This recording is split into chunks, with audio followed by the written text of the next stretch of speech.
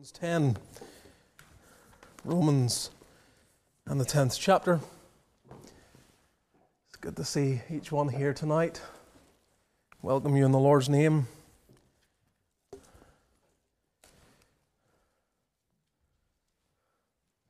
Just about managed to avoid needing suspenders to put on dress pants. It's bad time for eating this time of the year. You always just... I blame my wife. Her cooking's too good. All the good. I don't know if you do it the same way. I know you tend to not have turkey at Christmas. You have your turkey at Thanksgiving. The British way is to have turkey and ham at Christmas. We don't have a Thanksgiving, so we have to double up. So you double up on your meats. You double up on your potatoes too. Usually you have your mashed potatoes and your roast potatoes. Then you have all your vegetables, your cranberry, everything. And then you have dessert. So it's a time of feasting for sure. And then you wonder why you do it afterwards. But anyway, we're glad to be here. Hopefully we have our feasting times in the Word as well. And very thankful for the Lord's mercy in our spiritual needs as well. And I was encouraged in coming to this chapter today. And I trust I can impart some of that encouragement to you. We have, of course, our day of prayer on the Lord's Day.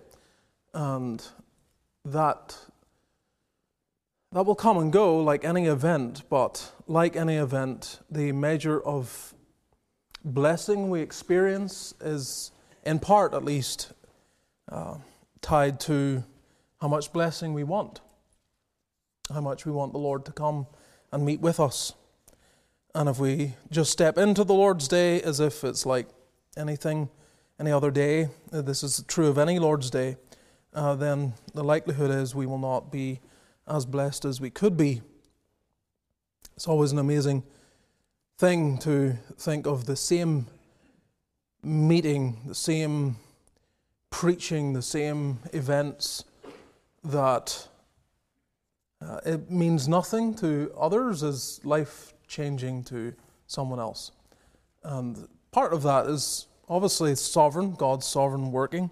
The other part of it is maybe the people were looking for it. They came hungry, asking, Lord, speak to me, give me a word.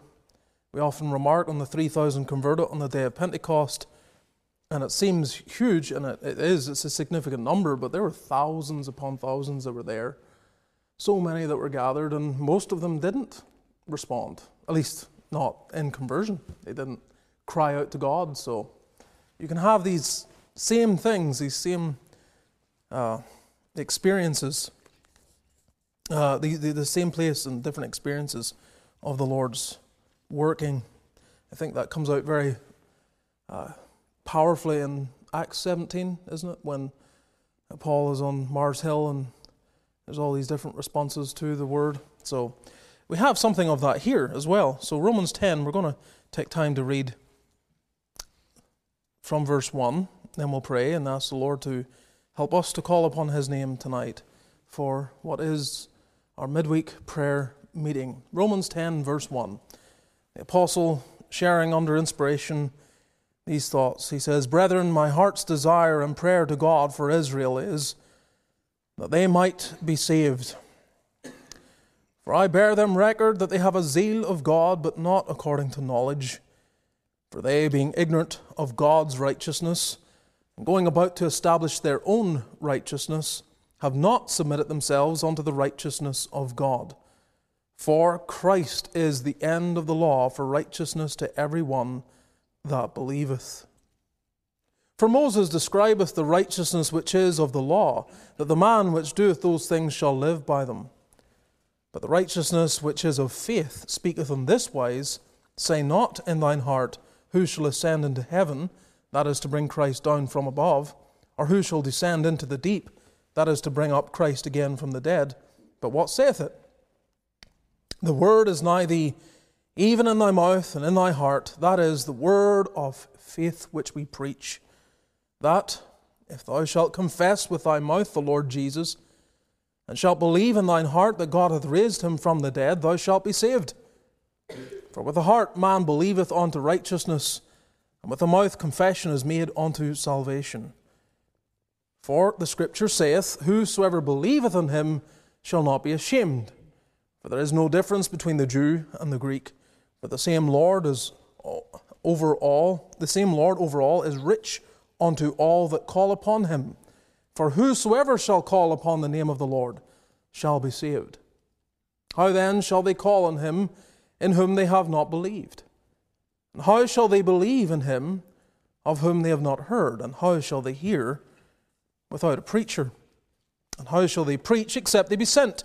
As it is written, How beautiful are the feet of them that preach the gospel of peace and bring glad tidings of good things. But they have not all obeyed the gospel.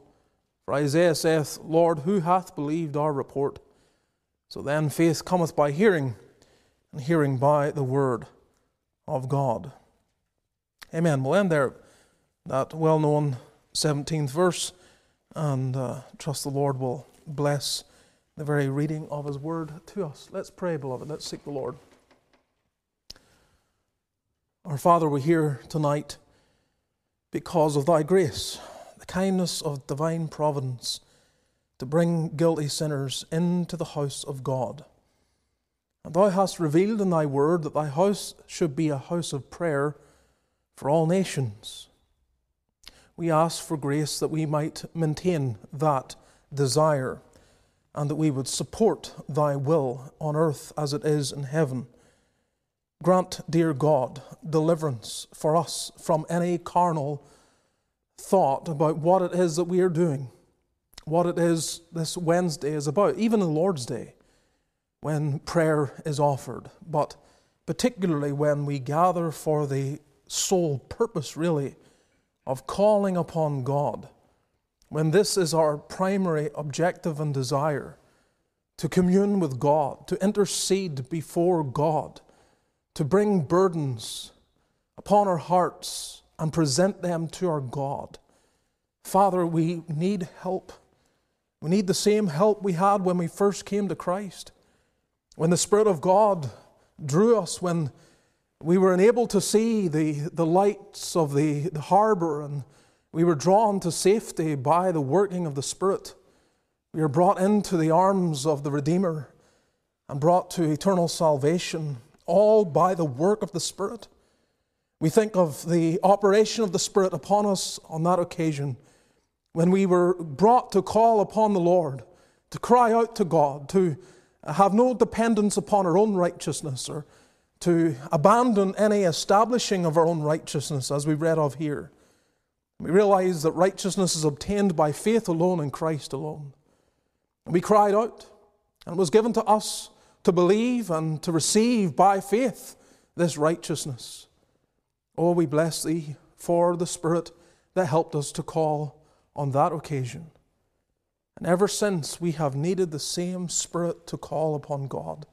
It is the need of this very hour when we gather here, when we, O God, have the obligation, yes, the privilege also, unique, wonderful knowledge we have that heaven is opened, that Christ, who ever lives to make intercession for us, opens heaven for believing sinners to come into the very presence of God. And so, Lord, we pray that that same Spirit who operates in the heart of every child of God may powerfully operate tonight, so that whatever we say about every other aspect of what goes on this evening, that we will know the Spirit has helped us to pray. Oh God, help us then. There may be thoughts of distraction, there may be other burdens and cares, and they come down to us like those fowls that tormented Abraham. Give us grace to drive them away, and help us to truly lay hold upon Thee. Oh Lord Jesus, look in pity on this waiting people. Give us the spirit of prayer and supplication. Grant Your word will help us now. Give help in the consideration of it. Come, forgive our sins, heal our backslidings, love us freely, and show Thyself to us, we pray. in Jesus' name. Amen. I wish to draw your attention tonight, beloved, to the 14th verse of Romans 10. How then shall they call on him in whom they have not believed? And how shall they believe in him of whom they have not heard? And how shall they hear without a preacher? The last part of this text, all of it, but especially the last part of this text, holds a very key memory for me in my own Christian experience. I was a Christian probably about 2.5 years because it was a harvest time, and in Northern Ireland often the churches will host harvest services. Those services span really from September through October. All the churches having their own harvest services, sometimes Fridays, Saturdays, Lord's Days, maybe even into a Monday as well.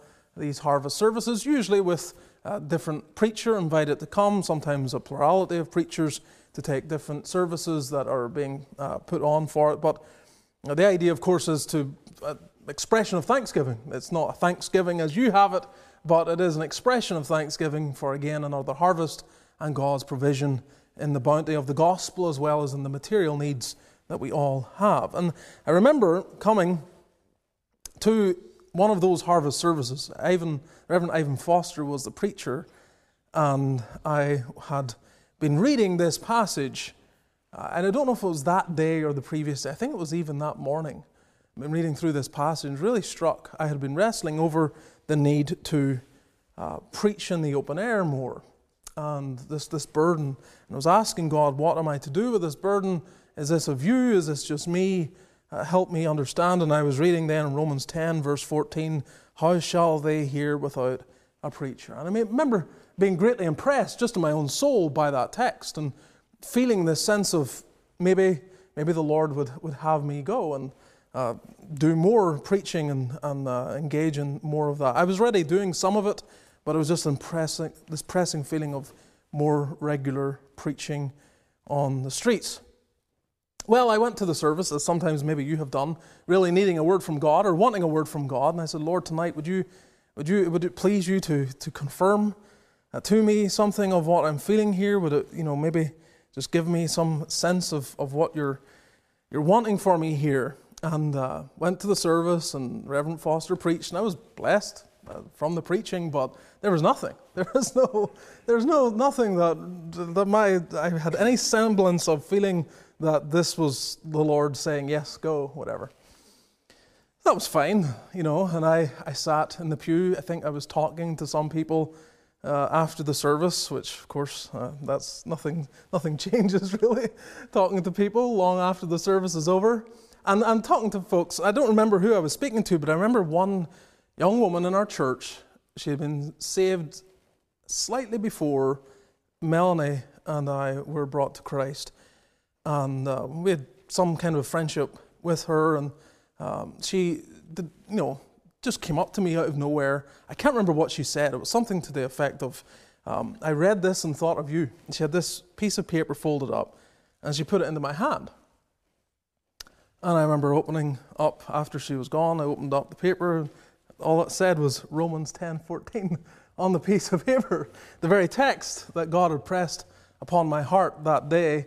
And I was going to that meeting that night, wanting, Lord, just give me some sense of what you want for me here. And that she just handed it. Never happened before, never happened since, people putting verses into my hand like that. But that's what happened. And it spurred on then my more frequent preaching in the gospel in the open air.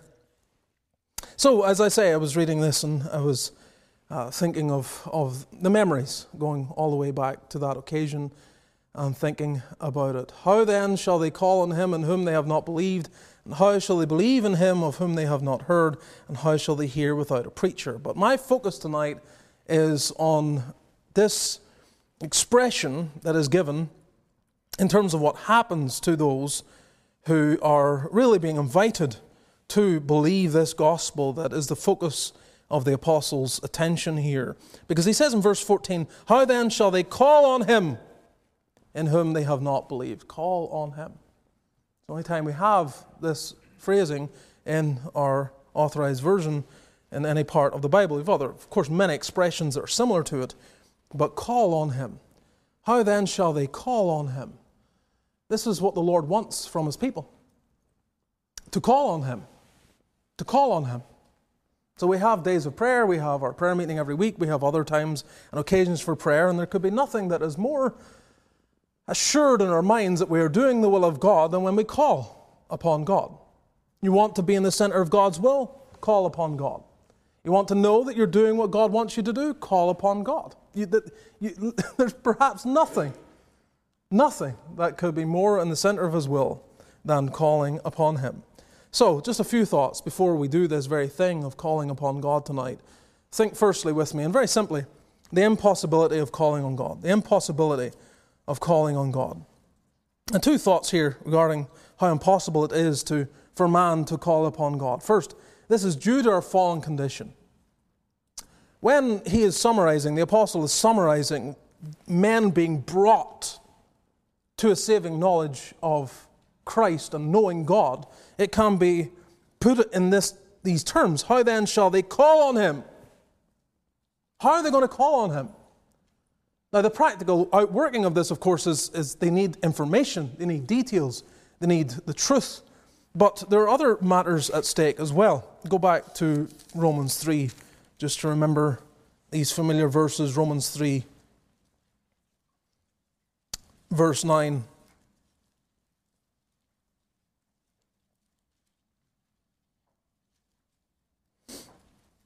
Romans 3:9. What then, are we better than they?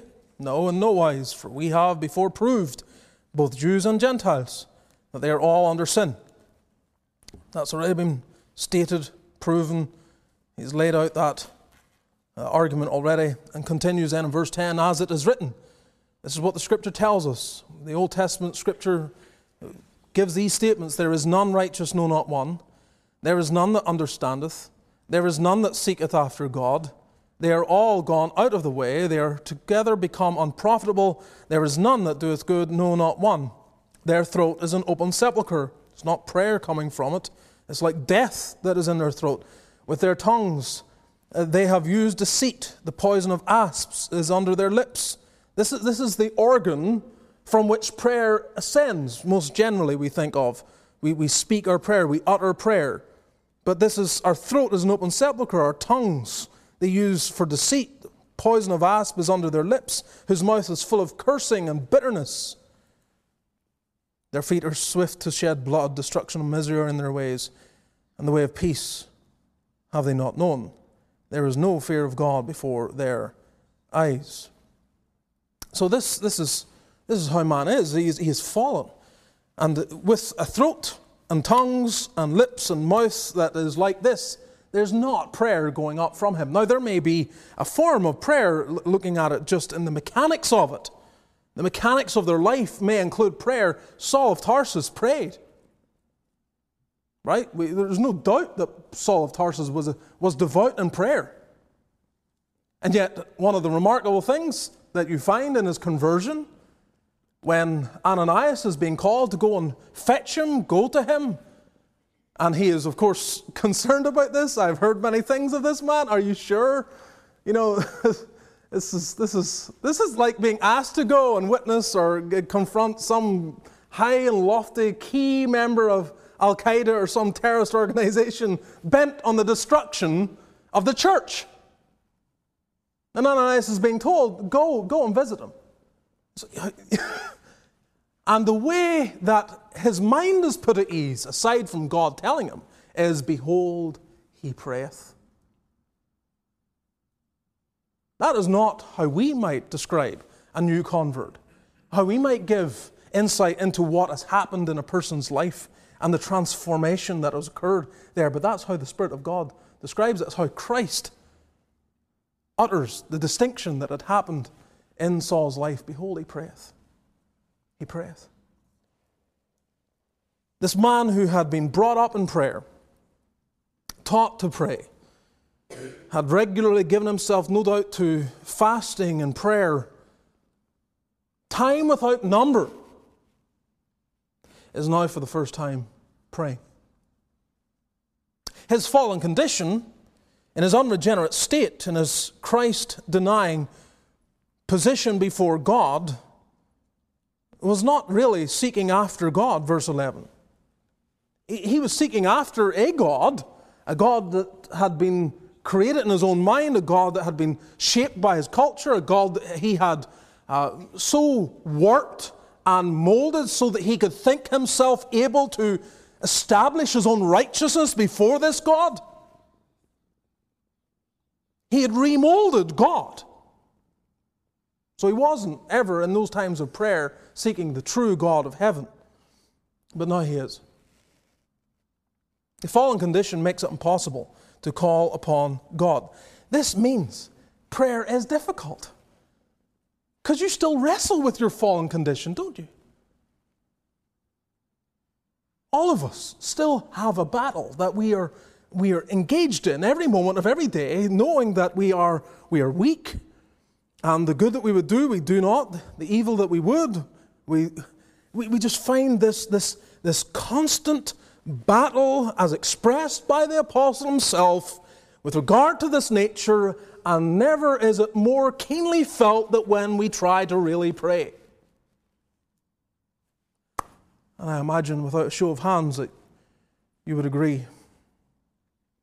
It's impossible. And thus, then, when we consider the impossibility of calling on God, it's due to our fallen condition, but it necessitates then the gospel. And if you're still in Romans 3, you see this. The gospel becomes necessary to give us any hope. So Romans 3, verse 20, therefore by the deeds of the law there shall no flesh be justified in his sight, for by the law is the knowledge of sin, but now the righteousness of God without the law is manifested, being witnessed by the law and the prophets, even the righteousness of God, which is by faith of Jesus Christ unto all and upon all them that believe. This is what's needed. Being brought to a condition, justified before God, the imputation of a righteousness that is alien to us, worked out by Christ, received by faith alone. Remember that, boys and girls. It's only received by faith. You can obtain righteousness only by faith, believing in the Lord Jesus Christ. And this is our only hope. The gospel supplies what is defective in us. Righteousness that we cannot achieve ourselves. And without going into this too far, this is why we must evangelize. This is why evangelism is key. It's why as soon as you lose a sense of the importance of evangelism, it's like living with all the riches of the world at your fingertips. You have all the wealth that you could ever aspire to desire. All of it is right there in your hands. And you have teeming multitudes around you who have nothing, and you're ignoring it. You have endless wealth. Imagine, endless wealth. Endless. And you can meet the need of everyone that's around you, but you refuse to do it. You just keep it up. You store it more than you could ever use yourself. You don't need all of this. No one person, a millennium of lives could not utilize all of this, and yet you or me may stand around looking at all the need around us and just ignore it. And we would say, this is ridiculous. Who would do such a thing? And yet the church does it all the time. We have endless wealth, the riches of the gospel in Christ. But our eyes are unable to see the poverty of the men and women standing around us, and so we don't give it to them. As we have this huge treasure store, endless supply of what men need. Now, I know that there's other factors there. You say, well, if they were in physical need, material need, they would be more quick to respond if we were giving them handouts or helping them along the way. I understand all of that. Their response to the gospel does not take away our responsibility to give it. The fact that we may be dealing with people who are in poverty, who do not want the riches that we can give them, doesn't take away our responsibility to actually endeavor, by the grace of God, to do what we can. I hope each of us never lose sight of the necessity of the gospel. How is it that you came to call upon God? Why is it you're sitting here in a prayer meeting? Someone shared the gospel with you. If they hadn't, you'd be lost. You'd be looking upon such an event like this as if it was ludicrous. What are people doing, gathering like this? It makes no sense to the unregenerate, at least most of them. So the impossibility of calling on God. Secondly, the mark of salvation is calling on God. The mark of salvation is calling on God. We've kind of dealt with this already, but let's think about it a little more. Because this is how salvation begins, isn't it? It's how salvation begins, calling upon God. It's not children in your baptism, and it's not in communion. And whether you've participated in these things or not, that's not where your salvation is going to come from. And no other religious endeavor or thing that you do is how you get to this place where you can truly call on God. And there's nothing that you can do to bring you into such a position. Your salvation begins by simply receiving, by calling upon God as the gospel is given to you. And you see that in verse 17. Go back to Romans 10, the text that we ended our reading at, Romans 10:17. So then faith cometh by hearing, and hearing by the word of God. This saving faith, this life-transforming event comes about by hearing the word and responding to it in faith. So you hear that Christ receives sinners. You hear that He saves sinners. You hear that He will save you now. And you're to respond to that truth. Believe it for yourself. But it's also how salvation continues. We call upon God. That's how salvation begins.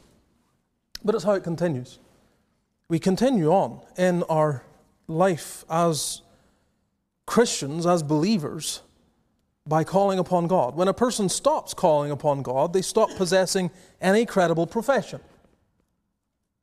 Now you know this. If you were counseling anyone and they said to you, they're struggling, can you help me? And in the process of your discussion, you ask them, are you praying? And they said no. And you start to prod a little more and you say, well, when was the last time you prayed? You say, I don't remember. Well, give a guess. Are we talking 3 weeks, 3 months, 3 years? And they say to you, it could be the latter. I mean, you would think, I imagine most of you would come to the point that, are you sure you're converted? Are you sure you're saved? That what happened? Because if whatever you're trusting in hasn't brought you to a fellowship with God, a communion with God, then inherently we know that there's a problem. Now, prayer isn't everything. We've noted that. There are many religious people who pray as the Jews, as the Apostle Paul before his conversion would have. But whatever else we have without prayer is vain. We could have all sorts of things, but if we are ignoring prayer, then it's all vanity. Prayer is how we run to God, isn't it? I mean, you have expressions in the Scripture which depicts us running towards God. Right? There are many expressions in the Psalms and other places where we see this. Then you know that what is being depicted isn't just like you're running to I don't know, maybe even here, you're coming to a place of public worship. Running to the temple wasn't running to God necessarily. And so it is here as well. Prayer is how we run to God. Proverbs 18:10, the name of the Lord is a strong tower, the righteous runneth into it and is safe. So it's depicting all the salvific promises that we see in even the very name Jehovah, because that's the title given in that text, the name of Jehovah, the covenant-keeping God, a God who came in promises to the patriarchs, fulfilled in the day of Moses, in the life of Moses, and He will bring deliverance, He will save His people, He will fulfill His word. That name of Jehovah is a strong tower. We run into it for our safety. How do we run into it? How do you run into it? How do you run into the name of Jehovah? It is by prayer. You can't do it without prayer. If I was to ask you, like, if someone said to you, how do I run into God's name? How do I hide in God's name? Prayer would be a key part of the response you would give. Psalm 55:17, evening and morning and at noon will I pray and cry aloud, and He shall hear my voice. That's the continuity of salvation, isn't it? Evening and morning and at noon will I pray and cry aloud, and He shall hear my voice. The psalmist is expecting this every day, this ongoing expression of prayer. There's a lovely text in Deuteronomy 4, verse 7, where we read there, listen to this, for what nation is there so great, who hath God so nigh unto them, as the Lord our God is in all things that we call upon Him for? Isn't that a wonderful expression of what it is that we have and what it is that we neglect when we don't pray? What nation is there so great, who hath God so nigh unto them, as Jehovah our God is in all things that we call upon Him for? He's like right there. He's right there to bless, to enrich, to strengthen, to deliver, to comfort. He's right there. In your trouble, child of God, He is right there. He is as near as He could be. And your way to enjoy that nearness is through what? Prayer. Call upon Him. Call on Him. Same way you did whenever you were desperate for salvation and you were, whatever age you were at that point. You had this pressing need that hell was opened up before you, and you felt it might engulf you. And you considered the thought that you might be lost forever. And you wondered, how can I be delivered? How can I be saved? And you looked to Christ and you saw there one who was near, right near, ready to receive. And you took Him at His word. In the arms of faith, you reached out and you took His promise and you found Him to be faithful and dependable. Well, this is what we continue to do, is it not?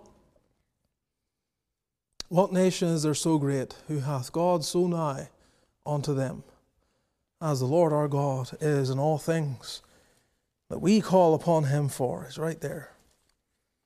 Whatever your burden, take that text right there, Deuteronomy 4:7, and just get it into your soul.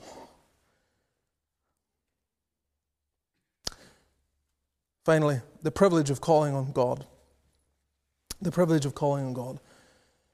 There is a privilege that we have to call on God. We think of this privilege in a number of ways for our purposes tonight. First of all, the privilege of communion itself. The privilege of communion itself.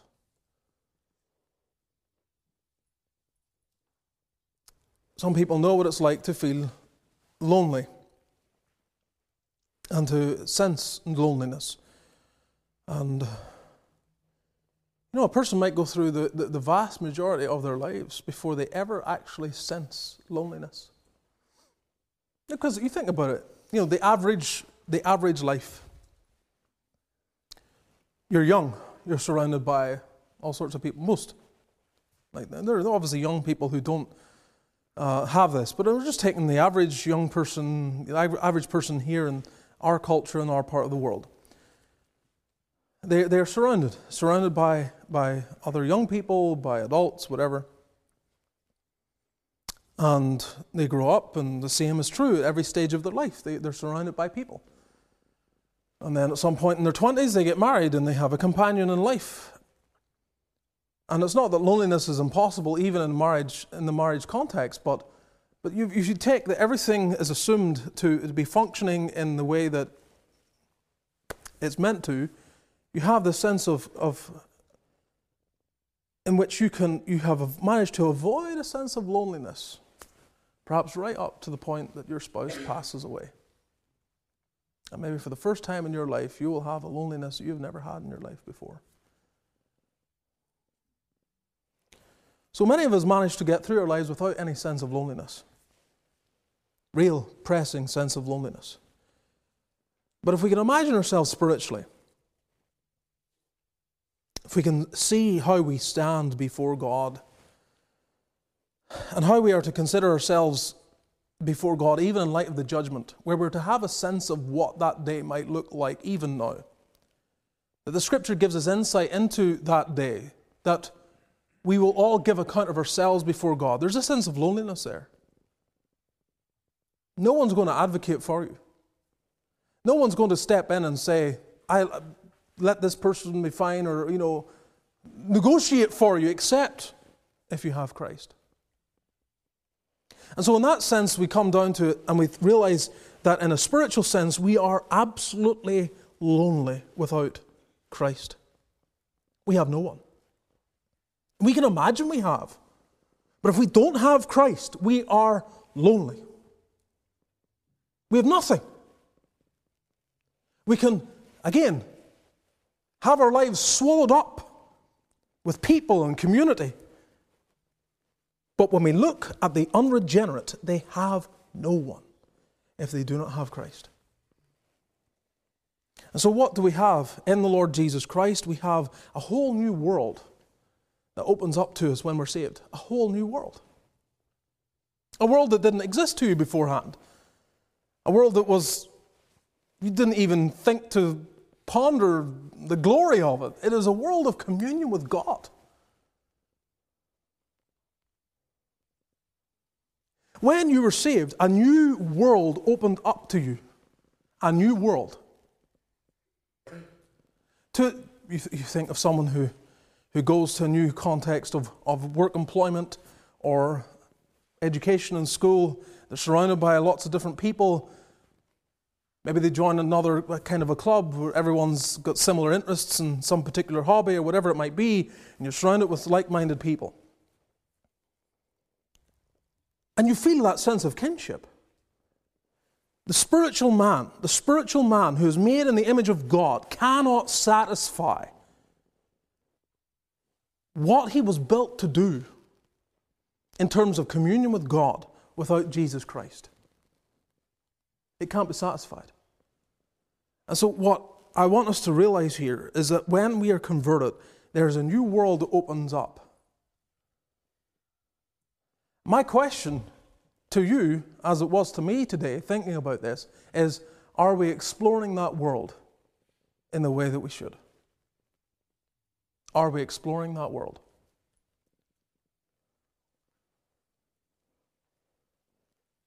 Think of a child, young person, maybe not so young, who goes to Disney World for the first time, having anticipated the thought of going there for years. For whatever reason. Not so sure it's all that great these days. But anyway, let's leave the ethics of it aside for our purposes. You go there, right? You go there having all these thoughts and dreams of what's awaiting you and all this, the magical world. And this anticipation that you've had for months, maybe years. And given the price of it, you probably have to save for years to even go there. You think of all of that. And think of how you want to explore every corner of that place. You want to see what it has to offer. You become enveloped in a certain smell. Those of you who have been there know what I'm talking about. There's a certain smell in the air in that place. And sounds and sights. Maybe you realize, having gone away from it, that you've missed huge areas of it, and you want to go back again and explore it all over again. How is it when it comes to communion with God? There are few in the world who look at this, as I say, this new world that has opened up for the believer in that way. What is wrong with us?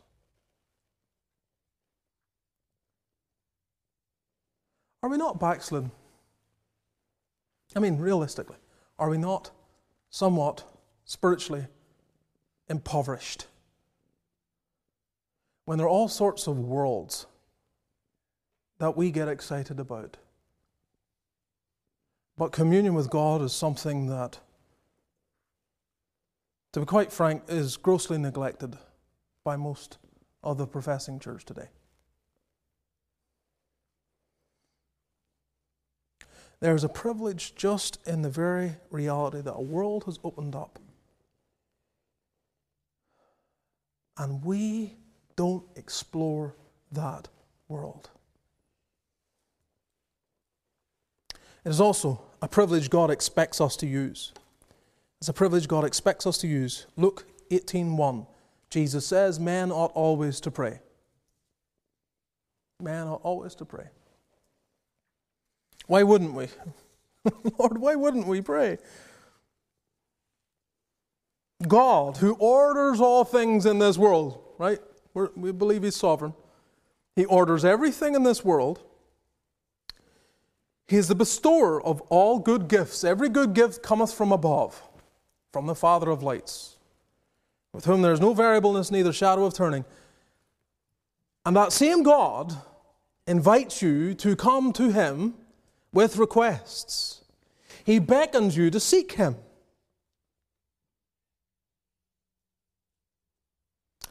If we don't go to Him according to Calvin, he says, it were just as if one told of a treasure were to allow it to remain buried in the ground. And that's how he describes, and similar to what I was saying earlier. It's like you have this whole... like, there's treasure there. Thanks. Appreciate the information. And then you'd completely neglect it. Men ought always to pray. If we think aright, of course we shall. Have we not received, Romans 8:15, the spirit of adoption whereby we cry, Abba, Father? If we have received the spirit of adoption, there should be this expression of communion. Finally, a privilege of communion, a privilege God expects us to use, a privilege wise men seize upon. We do not consider a man wise who, having access to food, starves to death. In like fashion, we cannot be considered wise if we neglect the riches we are to seek from the hand of God in prayer. What the eye of faith sees in the heart of God, the mouth turns into prayer. What the eye of faith sees in the heart of God, the mouth turns into prayer. What do you see by the eye of faith? You see a God who's ready and waiting with an endless power, endless love, endless kindness, endless expressions of His goodness and favor toward you as a child of God. I mean, can you put limits on it? Can you? I mean, you can. In certain ways, He's not going to invite us to seek for that which is sinful. So you can certainly tailor things a little, but think of the expanse. Think of what? Think of the riches available. The power that raised up Jesus from the dead operates in you. And yet we live as if we're powerless. Sin has dominion over us, it would seem at times, when it's not meant to. Boldness to witness, courage, wisdom for whatever scenario we find ourselves in. It's available. Ask, James 1 tells us. Just ask for it. The promise of the Father available that we might bear a more impressive witness before a perishing world. But we don't seek for it.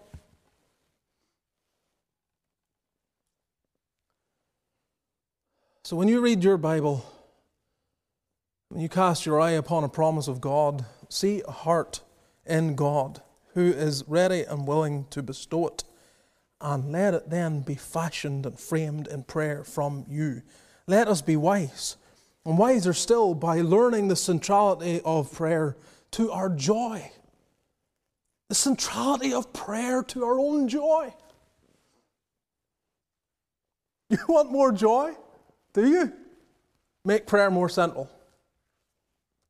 Honestly. Not in a way that you are overcome with the burden of some exercise to do. Don't misunderstand me. I'm not trying to put you into a bind of an exercise where you have to perform some expression of prayer for a certain length of time and a certain frequency every day or whatever. I'm not talking about that. But I'm just, the whole idea that my greatest joy will come about by fellowship with the one who is the very source of joy. Right? He is the source of joy. There is no joy outside of God. Really, I mean, He puts joy into the world. He's the bestower of joy and happiness. But it's all found in Him. And so if I want that, let me go to the source. And one of the ways we really apprehend what we have is through prayer. Otherwise, the Scripture becomes a dead letter. It bounces off our hardened hearts as if we're completely unable to receive it. We become callous, followed, the word the Bible uses. So what needs do you have? What needs do you have? Think of the Lord's Day especially. Tonight too. Don't ignore tonight, but the Lord's Day as well. What burdens? And does God want to answer?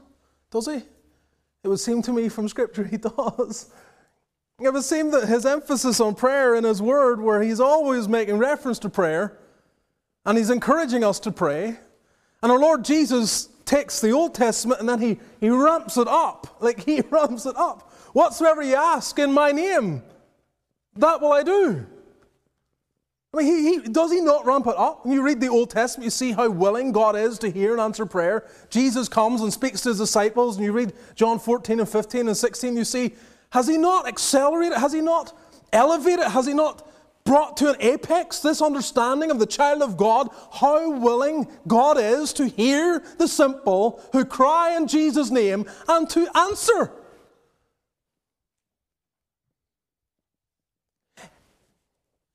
If we were to say there's a way in which God could more express His willingness to answer prayer, I'd like to know how that should be expressed.